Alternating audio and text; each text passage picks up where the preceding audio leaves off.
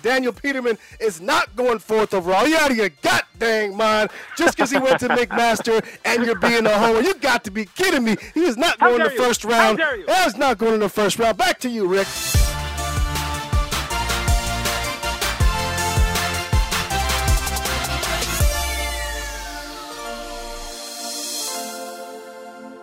The CFL Draft 2018 edition is finally here. Hey, everybody, James Cebulski and Davis Sanchez. Welcome back to the Waggle, better known as Chez and Balls. And as always, Chez, the Waggle brought to you by Sport Clips, my friend. Sport Clips, that place that provides us with that love, that MVP haircut experience that me and you love so much. That's massage and shampoo. Hot steam towels. That's my favorite. You? Steam towel guy? Massage, and back rubs. Of course. Okay, maybe they don't do back rubs. Yours give a back rub? Well, maybe not. Wishful thinking. I've been going to the wrong location. But but the sports on TV is what I love, because I hate to go to the shop and be sitting there staring at people and stare. I like to stare at people. And then you just stare at the back of your head, like you're looking in the mirror and you're just kind of staring at yourself, or you're looking at the barber every once in a while. So it's nice to have a distraction, and that's what Sport Clips does. So if you're going to be there, you got to go get a haircut. You got to spend some time to get over to the shop. Go to Sport Clips. They got TVs, all the other good stuff we talk about. Hang out, watch sports, and get cleaned up, because a lot of you guys, be honest, you need to get cleaned up. And for first-time customers, by the way, if you go to cfl.ca/waggle, you can get a voucher for a free haircut, courtesy of Sport Clips, for first-time customers. Find the nearest location at you at sportclips.ca. Sport Clips, it's good to be a guy.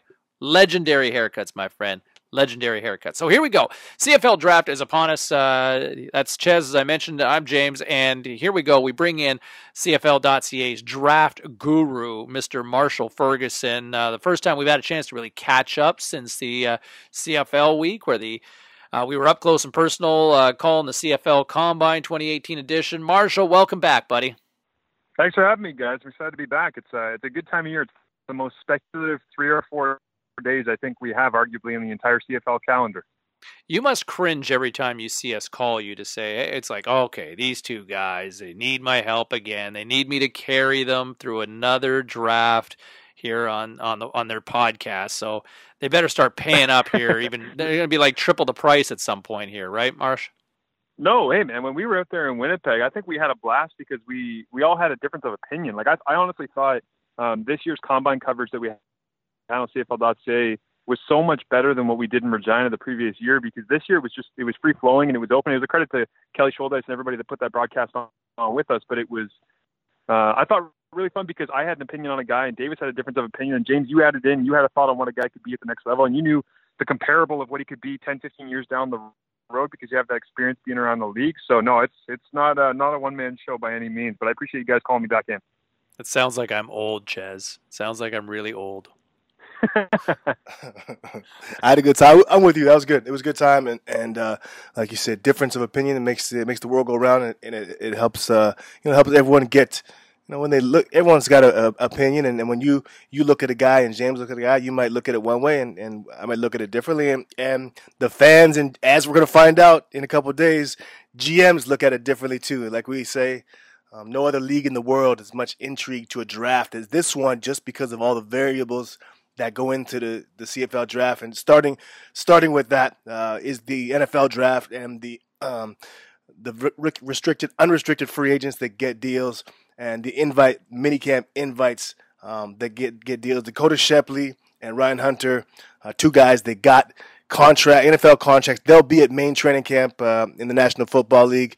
Marsh, a couple other guys also got invites to mini camps. Talk to us about those guys. Yeah, so going down through the list, like there was a whole bunch that got invited to all these different things. You kind of got to look at it on a case-by-case basis, right? Because every single player is different, and you have to look at it based on whether or not they're getting that rookie minicamp invite or if they are getting the undrafted free agent status. So the Ryan Hunter and Dakota Shepley things that you mentioned, that puts them maybe a little bit more of a risk going into the draft just because they might slide a little bit. I still have a hard time having as much as Justin Senior did last year because he was actually drafted, of course. So that's kind of the barometer I'm using on these guys, and then I'm kind of comparing them to essentially what happened to Jeff Gray last year, which is we have not seen Jeff Gray yet in the Canadian Football League, even though he was taken 8th overall by the Winnipeg Blue Bombers, because he got snapped up by the Green Bay Packers, ended up spending the season with the Jets, finished the season off, and he's still with the Cleveland Browns. And so those guys are kind of the ones that are at risk of going through that and not being around. But the other ones that I think are interesting here, there's always as we know, Kevin Abrams is the assistant general manager with the New York Giants, and he is a Western Mustangs proud graduate. And so I talked to him last year during the draft process, my first time interacting with him, and just kind of asked why he was bringing all these guys in, what it was about. And he basically just said they deserve the opportunity. And because of where he comes from, he wants to give them that opportunity. So the guys that are, you've got Jackson Bennett, who we all loved at the combine, DB/linebacker. He'll be a DB at that level, though, in terms of getting a look over there. And then you also have Mark Cordy of Alberta getting a rookie minicamp invite to both the Jets and the Giants. So he'll be spending a little bit of time in the New York area over the next little while, New York, New Jersey. And then the other ones that I got for you here, David Neville has accepted rookie minicamp invites to the Oakland Raiders and the New Orleans Saints. Peter Godbear, rookie minicamp invite to the Houston Texans. And arguably the most interesting one, guys, is on offensive lineman Trey Rutherford turning down opportunities for the sake of being in the Canadian Football League and focusing on the draft this Thursday, according to Farhan Lalzi. I'm not buying it. I'm not buying it. I mean, I'll tell you what. It's I have no knowledge about what he was offered and what he wasn't offered, and so I would say this on the large scope. Anyone who has an opportunity, who's coming out of college for the first time, and I've said this over and over again, for the first time. Now, if you've been to NFL camps before, if you've been cut from NFL teams, that NFL camp is a grind. It's tough to go through if you have a family and you've already done it once, you've done it twice. I could understand not wanting to go through it again. If you're a CFL quarterback, Bo Levi Mitchell, Mike Riley, who are making $500,000 and have already had those opportunities like Mike has, Travis has, maybe you wouldn't do it. But for a guy coming out of college for the first time to turn down an opportunity to get in front of scouts to go against other NFL caliber players, I just can't see what that dollar value would look like to turn that down or to not do that. Just doesn't. There's no scenario in any world where I believe that. Not to say it didn't happen. I shouldn't say I don't believe that. Where I could see myself doing that, but not to say he didn't. Maybe he did. I just can't see any reason why you wouldn't give yourself that opportunity. Well, hold on a second, because the one thing I would say to that is not buying it. Think of the optics, though. Think of the optics for a second on that. So let's just say he doesn't get the offers to what you're suggesting, but to be public about saying, hey, you know what? I'm focusing on the CFL draft, and with the volatility now at the top, with all these guys now signing, Marshall, this is almost like an optics of goodwill towards the CFL and for scouts and GMs. To me, it feels like it's a smart play regardless for a guy like Trey Rutherford, where, he could look at getting a nice payday regardless as an offensive lineman in the CFL. Yeah, let's be real about this too. I agree with Davis that it's unrealistic, but everybody has different things that drive them, right? And so if you are Trey Rutherford and you feel like your motivation is to make a bunch of money and be established, and he's from Markham, like maybe he's doing this as a way because he wants to end up somewhere in Ontario because he wants to be close to family. Like I know Matt Sewell, who came out of McMaster when I was there, he was all about family. And so when he got drafted by the Argonauts rather high, when he came out of school in 2012, 2013, I know that it was a huge deal for him to be in the Toronto area, and that was the only place he wanted to be. And of course, he was involved in the Sean Lemon trade, with which there's still a conditional pick that the Riders are going to have to kind of get sorted out ahead of Thursday this week, because Sean Lemon goes from the Rough Riders to the Argonauts, and going back the other direction was supposed to be Matt Sewell. Well, family was important enough to Matt Sewell that he decided, I'm not going to Saskatchewan. I don't want to be out there. I don't want to play for that team. If I was going to play professional football, it was going to be right here close to family, because that's what I'm about. I don't know what Trey Rutherford's situation is with his family. I don't know if that's necessarily the singular reason. What I do know is that whoever his agent is, and I don't know who that is either, I'm sure Farhan and other people that are more tucked in with the agent side of things outside of evaluation like I like to do, they would know. And this feels like an agent play like you're talking about, James, where an agent got in his ear and said, listen, this is a deep offensive line class. There's a bunch of guys who could go kind of high here. There's, Bowling Green, Ryan Hunter, you got Dakota Shepley, you got Mark Corte, you got Ryan Skeevier, you got Darius Siracco coming out of Calgary. Like there's legitimately 8 to 10 offensive linemen who could go in the top 20 to 30 picks here. And I wonder if whoever his agent is just tapped him and said, you know how you can really separate yourself? Because your testing scores are already great. Your size is already good. Your film and durability is already good. You're checking off a bunch of boxes. Know how you can separate yourself? When was the last time that somebody said, you know what, I want to go to the CFL and I'm not really worried about anything else? I don't know if that's true. I don't know if that's the way that things turned out. What I do know is if that's the move that he made, that goodwill play that you're talking about, James, it worked. Like, I fully expect that if that's the move and if teams are calling him or his agent this week and saying, what the hell are you guys doing? Are you sure you don't want to try this out? Are you really just going for the CFL? If they say yes and they're like, yeah, we're all in, man, whoever gets an opportunity to take him nice and early is going to do it. I mean, yeah. If it's from a professional, if it's anything other than a professional standpoint, so you're buying it now. I'm not buying it at all. But I'm saying what I'm saying is if it's like Marsh said, you're saying goodwill. This doesn't work that way. There's no goodwill. There's no goodwill in drafting a prospect for your business. It's business and it is what it is. I will say this: if, like Marsh mentioned, if there is a family situation or other outside circumstances that are not professionally, but outside circumstances from a family standpoint, then 100% I understand it. It makes sense and I get it. From a professional standpoint, there's no goodwill, there's no angling, there's none of that. It doesn't play. No GM is not going to see through this play. They're going to say the same thing I said, and he didn't get a look, and his agent trying to pull the wool over evaluator's eyes, and nobody's buying that. So anyway, more of the story is whether he did or didn't get an invite, he was going to be a high pick in this draft anyway. So good for him, good for that young man for getting this opportunity, and we'll see what happens with Trey Rutherford. Marshall, tell me this. Here we are, and Chez, you weigh in on this as well.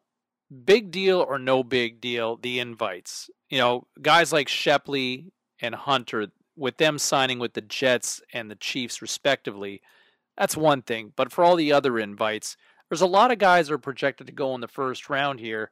Just before we dive into this mock draft, because we're going to go around the horn here. We're all going to take turns and do the first round here for everybody listening this week.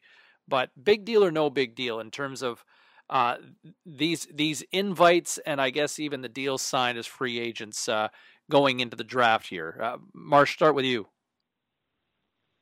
Yeah, I think it's a big deal in terms of the undrafted free agents that you're talking about that are getting those actual training camp invites, or at the very least mini camp invites, because I like to think about the two places that Canadian guys are going as well, right? They're both offensive linemen, and they're going to the Giants and they're going to the Chiefs. And to me, those two spots that they are going to, like, I feel like they've got a connection when you're talking about them. Or I should say Shepley's going to the Jets. It's my fault.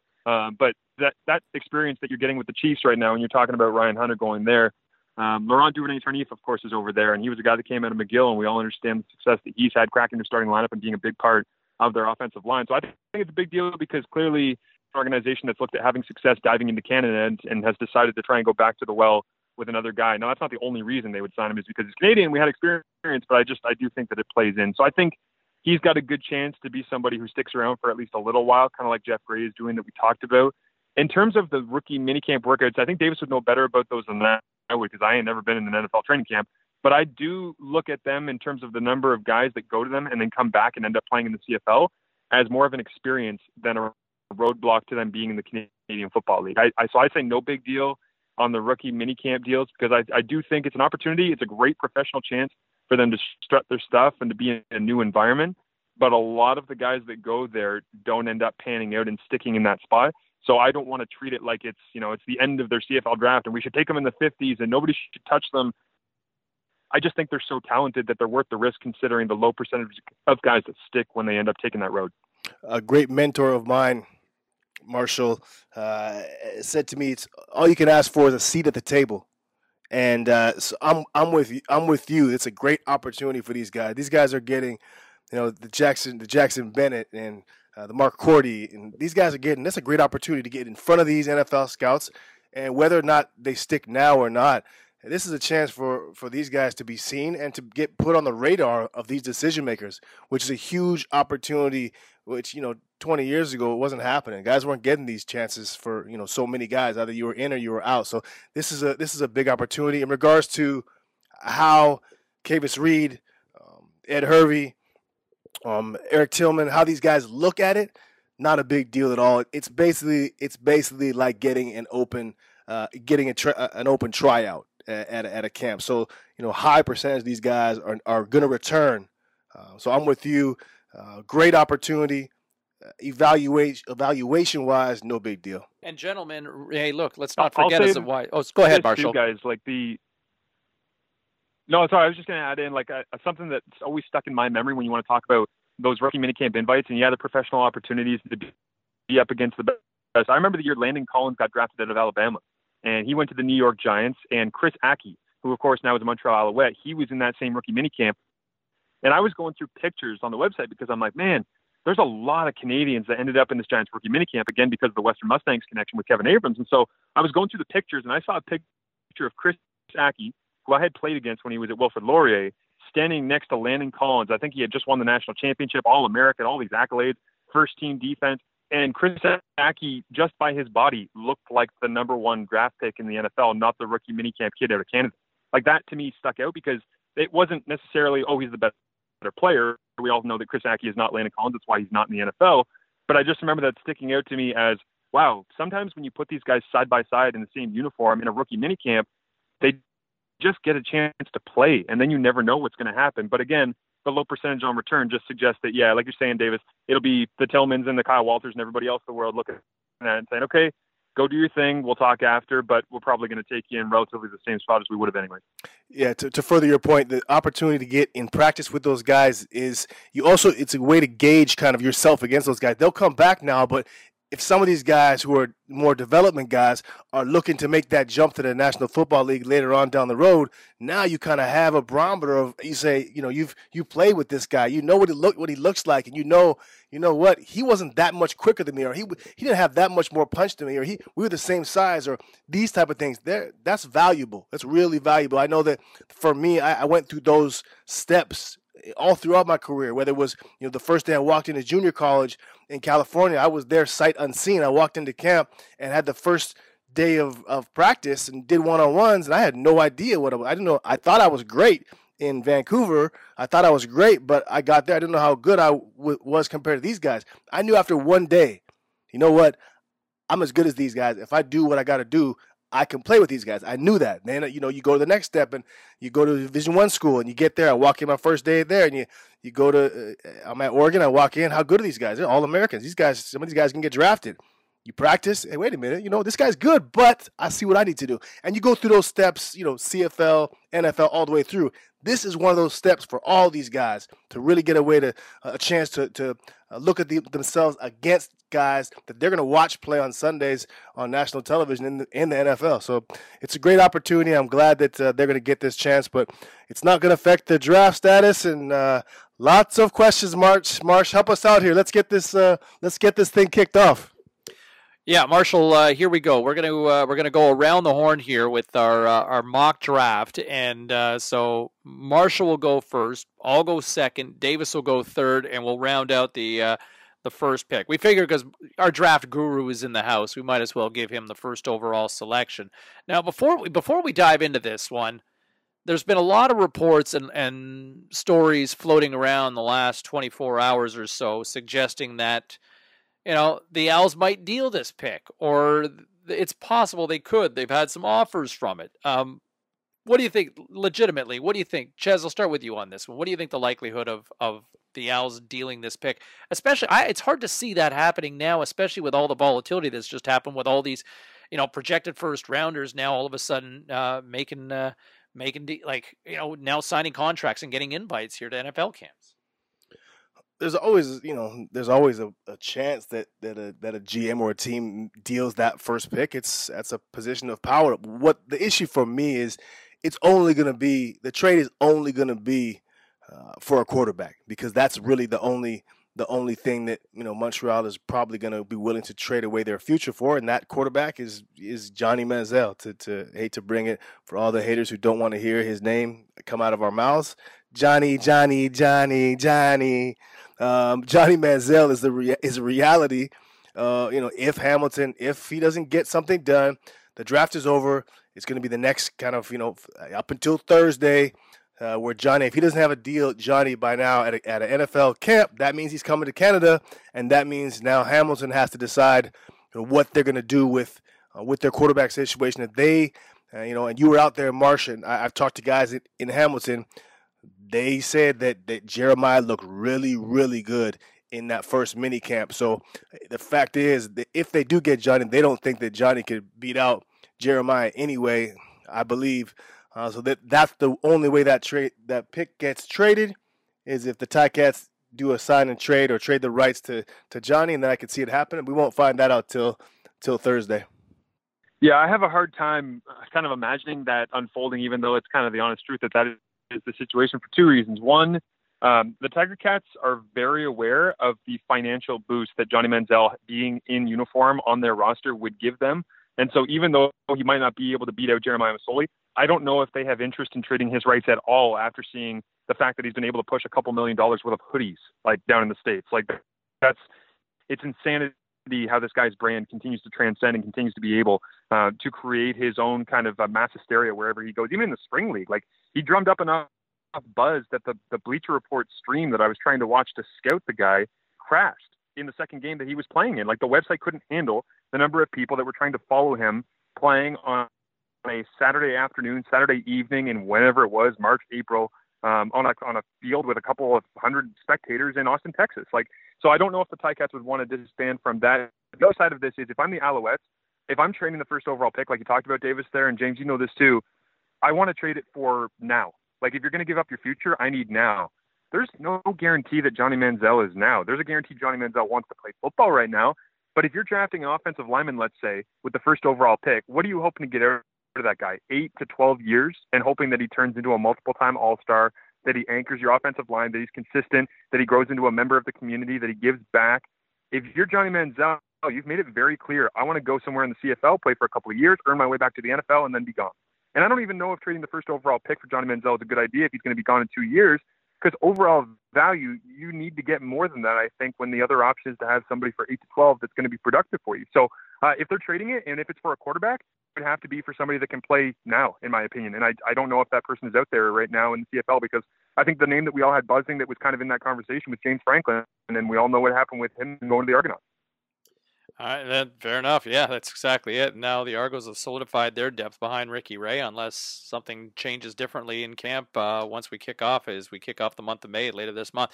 All right, so here we go. You're on the clock here, Marshall, with the first overall pick. Take it away. Kick off the party for us.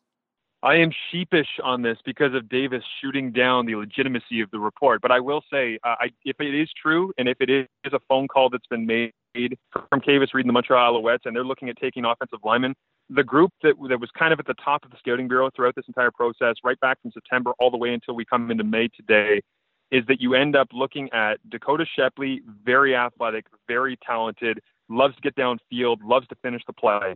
You've got Peter Godbear, who's a bit more of a kind of a bowling ball that wants to fight you, wants to get his hands on you and work you down the field. You've got Ryan Hunter, that's similar but more athletic, more quickness to his game. He's a little more twitchy in the offensive line. He does really, really good work getting to the second level because of that quickness. So he's unique because of that. You got David Neville, the big tackle that's had limited experience at Nebraska, but a very, very talented, huge human being, like special measurables in terms of size. And then you've got Trey Rutherford. And that's kind of the top 5 group right there with the Mark Porties and the rest of the guys from Canada West that I mentioned earlier from the University of Calgary Dinos. That's the group to me that I think has to be evaluated for the Montreal Alouettes, because I just think in this league as currently constituted, you got to take an offensive lineman when you're building from the ground up. If this was a different team like last year with the Winnipeg Blue Bombers, they could afford to take Faith Akakati because they had offensive line solidarity and they needed to add national depth to a different position. Marsh, from the inside out. Hey, Marsh, yeah. Are you going to make a pick? I'm making the year. Are you good? Are you going to make a pick? UConn offensive lineman. Trey Rutherford, boys. That's the wind what I'm out of his with. It's long-winded, I know, but it's. I just feel like out of the group that I just mentioned, all their names, the point I was getting to is you're splitting hairs when you're trying to decide who that guy is going to be. And if you're going for that position and you're splitting, why not go for the guy that it appears really wants to be in the CFL?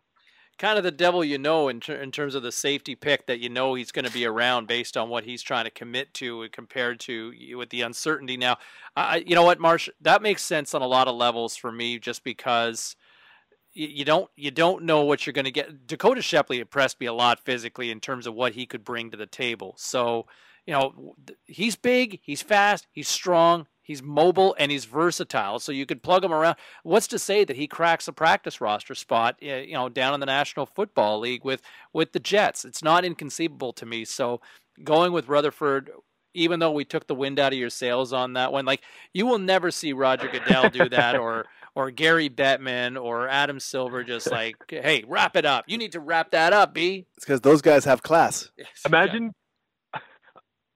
Imagine Goodell getting up to the podium and giving you a 3-minute player evaluation before announcing his first overall draft pick. How garbage would that be? Okay. All right. So with the second overall pick, because he's still on the board and because of the volatility suddenly with offensive linemen, I'm going to say with the second overall pick, the Hamilton Ticats are proud to select Mark Chapman, wide receiver, who had a beast of a CFL week combine, and a guy who, you talk about immediacy, a guy who can play potentially right now. And Marshall, you could probably speak to this, being in the city of Hamilton. This addresses what felt like a need even last season, and you need to have an heir apparent for Andy Fantuz, who may or may not even be back this year. Yeah, to me, it's the perfect pick, and it doesn't necessarily say what they need, but it says what the Ticats already have. And again, I'm not biased because I'm in Hamilton, but I am biased because I understand their depth chart better than some of the other teams in this league because I'm always around them. And I look at the Ticats offensive line. Everybody talks about their interior three. They've got Filer, Bombin, and Revenberg drafted just a couple of years ago. But behind that, they've already got Braden Schramm. They've got Brett Golding out of Laurier. They've got Landon Rice as their swing tackle. They've got legitimately 6 or 7 offensive linemen that are already good to go. Now, Filer and Bombin are in the final year of their contracts, I believe. So that is an option to go offensive line. But if you're just talking about right now an immediate impact, they're pretty set when it comes to offensive line, and they are developing talent, which is why I have Chapman going in my mock draft as well on CFL.ca number 2, because I believe that they could use an upgrade. Shamon Chambers is a really, really good player. He produced when he came over from Edmonton for a couple of games at the end of last season. But behind that, you start looking down the list. It's Jacob Scarfone, which was a draft pick coming off an ACL a couple of years ago. It's Mike Jones, who had a little bit of the dropsies last year. And so there's not a lot of talented depth behind that. Those are fast guys. Those are slow guys, but they just haven't shown out yet. And I think the biggest part of that pick, James, honestly, is that Mark Chapman, when you look at the way he was used in Central Michigan, it was slants, it was bubble screens, it was jet sweeps, it was quick receiver screens. They got him the ball in ways that already look like June Jones' offense. And June Jones is expanding his offensive package this year in Hamilton. If Chapman comes in, it's not going to be like, well, how do we use this guy? I don't know. We have to try and design a package for him. He already runs all the stuff that's kind of a collegiate style offense that June Jones has implemented in Hamilton. So he's a perfect fit, in my opinion. All right, so we're moving to number 3 now, Dr. Sabalski. That's right, the Lions.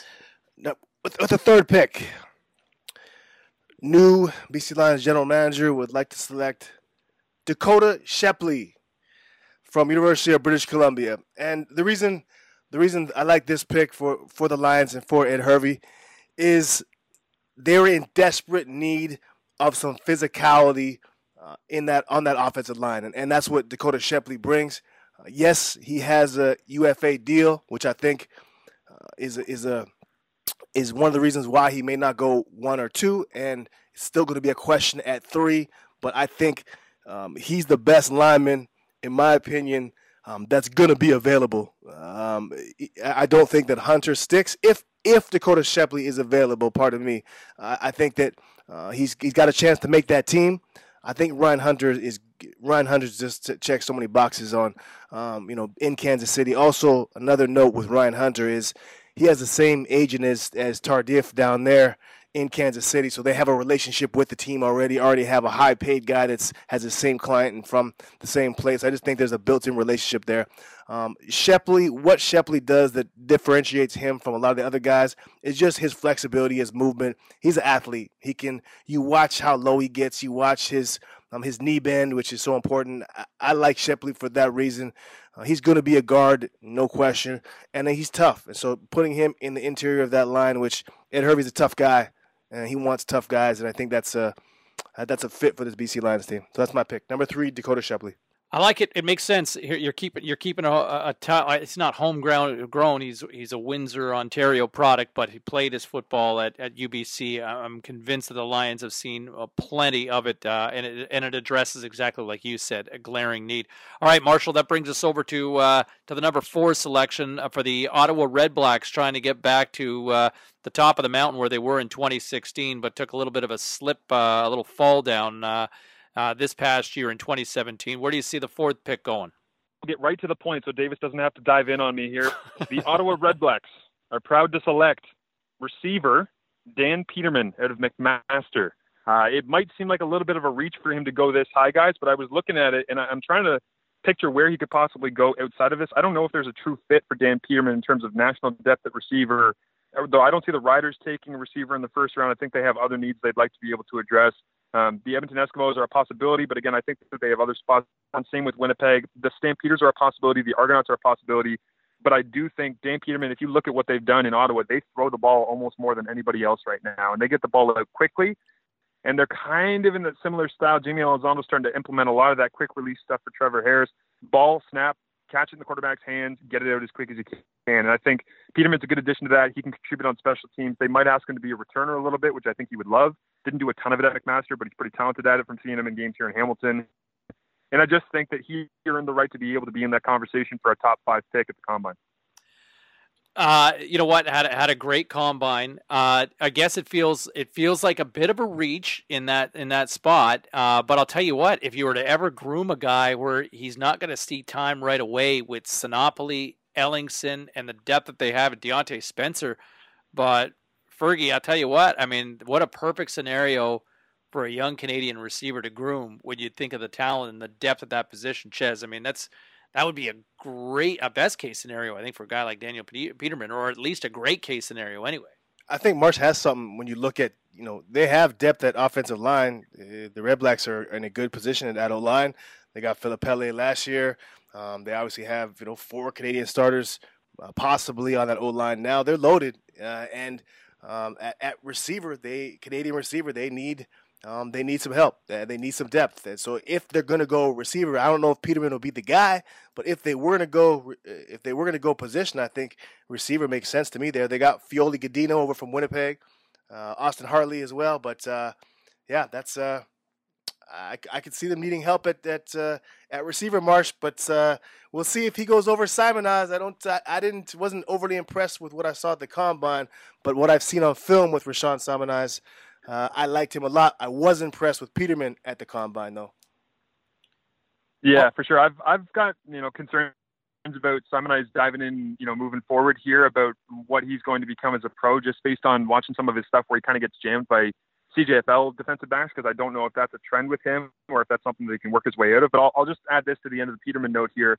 The Fioli Gadino is a great pickup, I think, for Ottawa. That's going to be an awesome part of their offense coming over from Winnipeg, like you mentioned, Ches. But Jake Hardy being bounced out of there. Austin Hartley, I think, is viewed more as a special teamer as of right now. He played in that East semifinal against the Riders at home in Ottawa in emergency duty. But if you're looking to try and upgrade your talent base as a pure receiver, as someone that you think you can throw into the game if Sinopoli needs a breather, or if Fioli Gadino gets dinged, or he's got a thick enough body, guys, to be able to block as well. If you can teach him and kind of get him in that mindset that he's a blocker as well as a pass catcher. So I'm not completely sold on it. Like I said, it might be a little high, but I think that he can do worse in terms of location that he gets taken. Why not? Absolutely. And they're drafting from a position of strength in that area. That certainly could be a win for the Red Blacks in 2018. Right. All right, number 5 selection. Cannot channel my inner Southern drawl for Chris Jones here, and with the 5th selection in the 2018 draft. How am I doing? Get up on him. Well, speaking of which, I'm going on the defensive side of football here, and the first defensive player I've got going in the 5 spot, and I've got Godfrey Onyeka out of Laurier. This guy just checks the box on everything, for depth at the Canadian position, but this is also, checks the boxes for everything that I think a guy like Chris Jones wants, and I think for what most scouts and GMs want. Now, it's a speed game. Godfrey Onyeka brings speed to the game. He also brings some strength. This guy is an athlete, and if there's any possibility of this guy following into what his teammate from a year ago, Kwaku Boateng, did at Laurier, Marshall, they could have a hit player on their hands. That's why I've got Godfrey Onyeka going to the Riders at 5. Yeah, absolutely. I love that pick, James, and for a couple of reasons. The first is they use the rotation at free safety. And again, I think you're going to end up seeing Godfrey Onyeka become a will linebacker. But as we know in Chris Jones' system, you want to be able to move guys from free safety to will. You want multiple players that can confuse quarterbacks with their movement and their positioning. So I think that's a good fit because he is one of those tweeners. He's got the length of a free safety, not necessarily the sideline to sideline, but he gets there in a hurry. And when he gets there, he hits like a linebacker. So I think that's going to be the thing that draws Chris Jones' attention to him. I'll also say this, Eli Buka, out of the University of Calgary Dinos, I believe has gone back to the National Football League in this offseason. And I viewed him as being a very similar style of player in terms of big body, long linebacker / DB that you can kind of rotate around and use almost like a nickel defensive back, almost like a Sam that doesn't play that strong side at the linebacker spot. I think there's a lot of positives to Godfrey Onyeka being in that spot. And Chris Jones is innately drawn to athletes. And Godfrey Onyeka he's brash, he's aggressive, he's loud, he's confident. All of those things to me sound like a Saskatchewan Rough Rider, and I think that's a good thing for that organization that they're drawing players like that. I like that pick. I like Onyeka. He can do a lot of things. I'm with you on that. Let's move to number 6. And number 6, is it my 6 here we're going, C-Ball? Yeah. All right, with number 6. Edmonton. Number 6, I have... Channel your Brock Sunderland. Right, yeah, I'm not going to be fancy. I'm going Trey Rutherford from UConn. He's gone. He's not gone on my board. He's been picked. Okay, well, he went first overall. It's on my board, man. Oh, okay. Well, he's gone. He's gone. Okay, well, I had him at 6. That just shows what a donkey I am there, Marsh. I'm never going to get hired as a GM. All right. I mean, he could go at 6, though. That's the funny thing, is it not, guys? Like, like I put him at first overall, but yep. There's a chance because of the quality of the offensive line, he could end up at 6. I know who's going first overall, but I didn't have that pick, so I can't tell you. And the listeners will have to wait until the draft on Thursday to find out, because I know who's going first overall, and it's not Rutherford. All right. So with number 6, I'm going to go with Julian Laurent, defensive tackle. I like Laurent. He's a guy who play right now. That's the big thing about Julian Laurent. Every team needs a guy who could two-gap, who can get on the other end of the line of scrimmage. Any of his coaches, anything I've read about what his coaches say about him, he's a mature dude. He can come in right now. He takes the game seriously. He studies. He takes care of his body, and he wants to be a professional football player. This is all that seems that he's dreamed of. So for him to go there.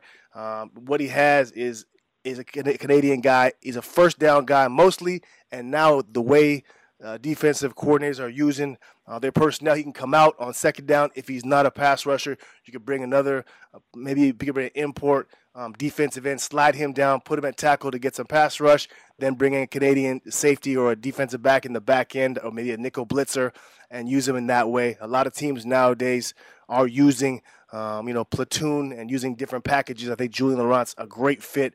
If he's not an every down guy, which he might be, if he's not, he's the guy you can use as a ratio changer because he can come in and play first down or on run situations. He can get in the game, and there's no doubt about him. Like, that's the thing. He's going to come in and play day one if the roster needs that. So that's a pick that I like for that reason.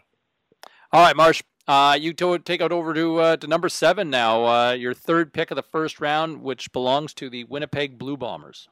Yeah, for Winnipeg, I would love to be able to give them who I have at number 6 in my mock draft, which was actually Jackson Bennett going to the Edmonton Eskimos. But I'm going to go offensive line for the Bombers here. I think that's a spot that you might think, yes, they have a lot of talent there. They've got their starters. They like to go with a lot of international guys on that side. But I just feel like out of Alberta, Mark Cordy, at this point, I understand, he's got the couple of rookie minicamp invites, and so he's going to get that look. But we talked earlier, those are a professional experience. He's a guy that got experience at the East-West Shrine Bowl as well. He just looks like, and again, I hate to clarify people or, classify people based on what they look like in terms of body type. Does Mark Cordy, when he's just wearing a T-shirt, not look like a guy who's going to play for 15 years in the Canadian Football League on offensive line?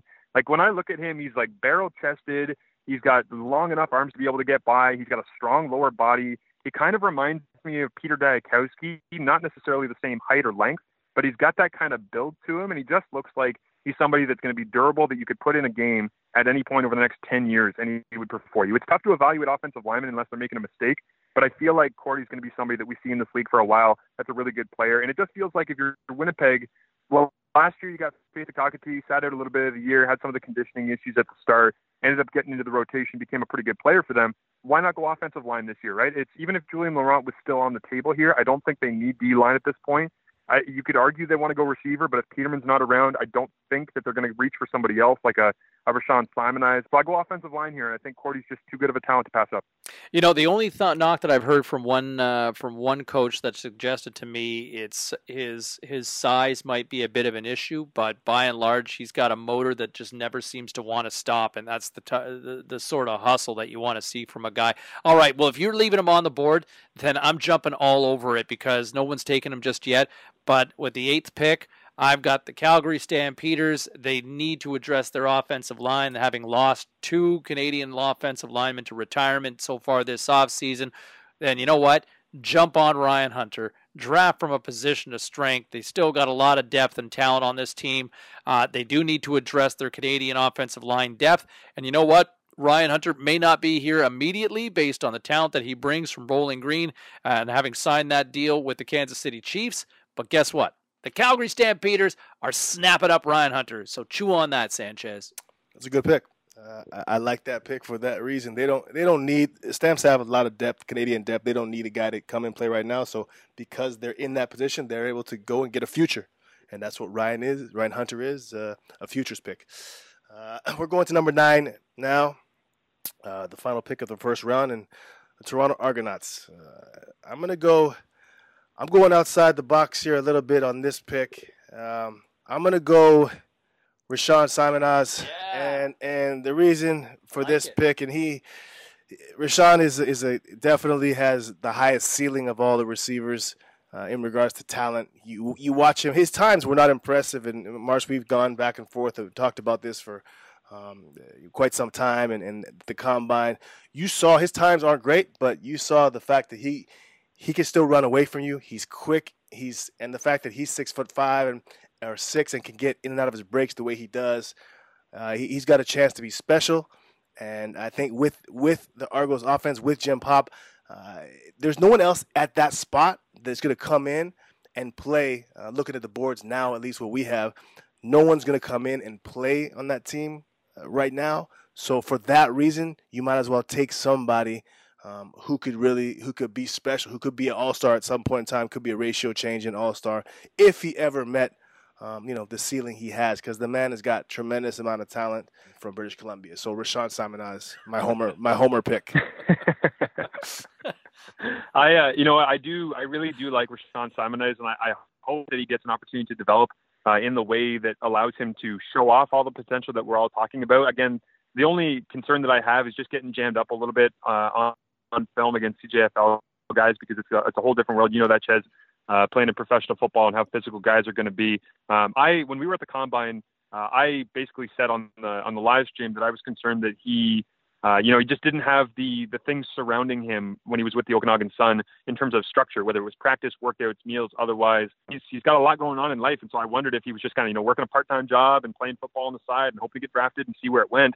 And I talked to a couple of people who said that they had him on workout plans. They were doing 2-a-days. They had him on meal plans, and his body just cannot gain weight. And it's kind of an unfair assessment of a guy that tried and has been putting in the work to try and get bigger and stronger. But that's why I think he's had so much trouble being able to get off the physicality of professional football in a couple of different places that he's been, is because he'll be able to gain more onto his frame to be able to compete with those guys. He can run away from dudes, no doubt, but again, in the Canadian Football League, unless you're putting your national receivers out at that wide receiver and just asking them to run go routes to push off the corner every play, I don't know what the use is of a guy that can only run in straight lines, because I think the route running at the combine, when you saw Mark Chapman running routes and then you saw Rashawn Simoniz running routes, they were just two different cats. They're just two different styles of guy. I don't think Rashawn Simoniz is a straight line guy. You think Rashawn Simoniz?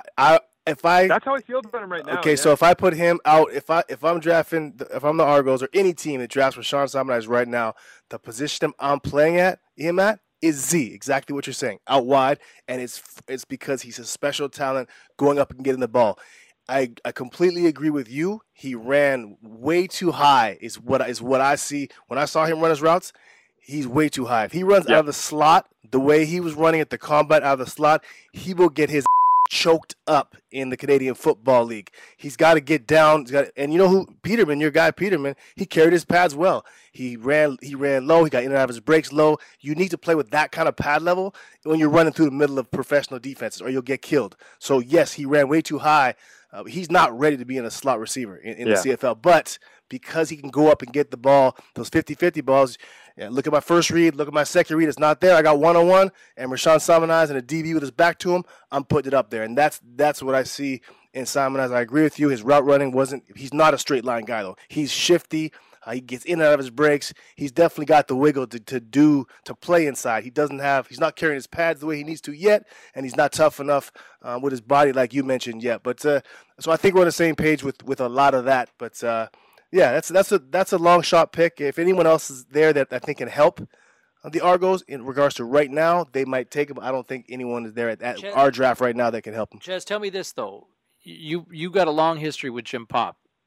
A guy who's got that sort of intangibles, just the size and the athletic ability that Simonized can bring. I feel like that's somebody that Jim Pop just wants to get his hands on, and especially with the quarterback depth now, that's and Mark Trestman as well. Like I feel like that you can work with a guy like that in that position for the Argos. I'll tell you what, if you didn't take Cordy with the 8th pick, that would have been Jim Pop right there. Mark Cordy would have for sure. If he falls to 9, if Mark Cordy's still around, or Godber. Yeah. Or Hunter, or if any of those 5 linemen that we have on our board are available at 9, Pop goes there. He doesn't take Rashawn Simonized. The only reason that I took Simonized at that spot is because all the linemen that I think could come in and play right now are gone. And other than that, because those linemen, Pop, he went 5 offensive linemen for how many years in Montreal. He would like to do the same thing. And even more to that, Mark Trestman, you want to give him and Ricky Ray as much talent on that offensive side of the ball. You want to play the best 5 receivers you can with that spread out open offense that Mark Trestman's running. You want to give him everything you can. So if you can put another Canadian on your offensive line and be able to play 5 wide American receivers or 4, that's what you're going to do. So yeah, any lineman that's there out of the guys, the Court, the Godber, the Hunter, the Rutherford, the Shepley, any of those guys are there at 9, Pop takes those guys. So where can we find you on draft day there, Marshall? It's obviously Christmas in May for you in just a few days from now. So where can people check in on you on social media? Where can people check in on you on social media? Yeah, so I'm going to be trying to pump out some stuff on my own social media, which is just at TSN_Marsh, whether it's Twitter or Instagram. I'll be probably doing a Facebook Live video throughout the draft as well. I'll be on radio doing a draft show as well in Hamilton. So, yeah, looking forward to doing all of that stuff. I will say, though, guys, we got bumped off of my own station, TSN 1150 in Hamilton. You know why? The Hamilton Bulldogs are too damn good at hockey. We got bumped because they're probably going to have game 1 of the OHL Championship Series. So I will be over on Funny 820 coming up on Thursday evening doing a draft show for people tuning in that are looking for comedy. That is amazing. Well, Marsh, you've been that is funny. That is good, and I think it's actually Raps. I think Raps are actually the same time as the draft as well. Raps game 2, I believe, is the same time as well. So we got some competition. We're over there on TSN as well. I'll be covering it over there with Dwayne Ford, Farhan Lalji, Dave Naylor on TSN at 8:00. And Marsh, I do want to say go to CFL.ca, check out the articles, the thing that Marsh has been putting up for the draft and all through this process. Marsh, you've been a rock star, buddy, and I look at what you do, and I'm impressed by everything. I appreciate all the great content. I know CFL fans out there, along with you and a couple others, a small handful, Dwayne Ford being one of them, but you guys are doing a heck of a job and studying this and bringing content, and I appreciate it, buddy. Keep up the good work. And for everyone out there, go check out Marshall Ferguson at CFL.ca because he is the man when it comes to the CFL draft. No, I appreciate that, guys. It's something that is near and dear, obviously, because I played with and around all of these schools, and I understand where guys come from and those conversations that you have on the side about, guys just trying to crack the league and trying to get an opportunity. And so every chance that we get to talk about players that are going to make a roster in the Canadian Football League, I think is a good thing. But I will say this to fans. If you're as interested as I am throughout the winter and you like this stuff and you think it's great, go to a U Sports game. Like, that is the way that we grow the game, and that's the way that you get to understand. I don't want 10, 15 years from now, hopefully when I'm still doing this call with you guys and Smolsky's really old at that point, that I end up having these conversations about you guys saying, I'm just learning about David Mackey at Western for the first time. David Mackey's been great for a long time at Western. He deserves the recognition. He deserves to have people in the stands. There's a lot of players around this country that play a lot of really good football. And so that's kind of my mission doing all this stuff. But I appreciate it, Davis. Thank you. You guys have been great to talk to throughout the winter as well. And looking forward to doing it again for another 15 years. Yes, sir. It's all love, buddy. And by the way, I pumped your tires to tell you how great you are just to beat you down. Daniel Peterman is not going 4th overall. You out of your goddamn mind just because he went to McMaster and you're being a homer. You got to be kidding me. He is not going to the first round. He's not going in the first round. Back to you, Rick. Fergie, you can never let him get away with something like that. But hey, listen, great stuff as always, man. Great hustle. I appreciate the insight as always, and I know everybody who checks in and downloads the podcast each and every week appreciates it as well. Marshall Ferguson from CFL.ca and TSN Radio in Hamilton joining us this week on our mock draft edition of The Waggle.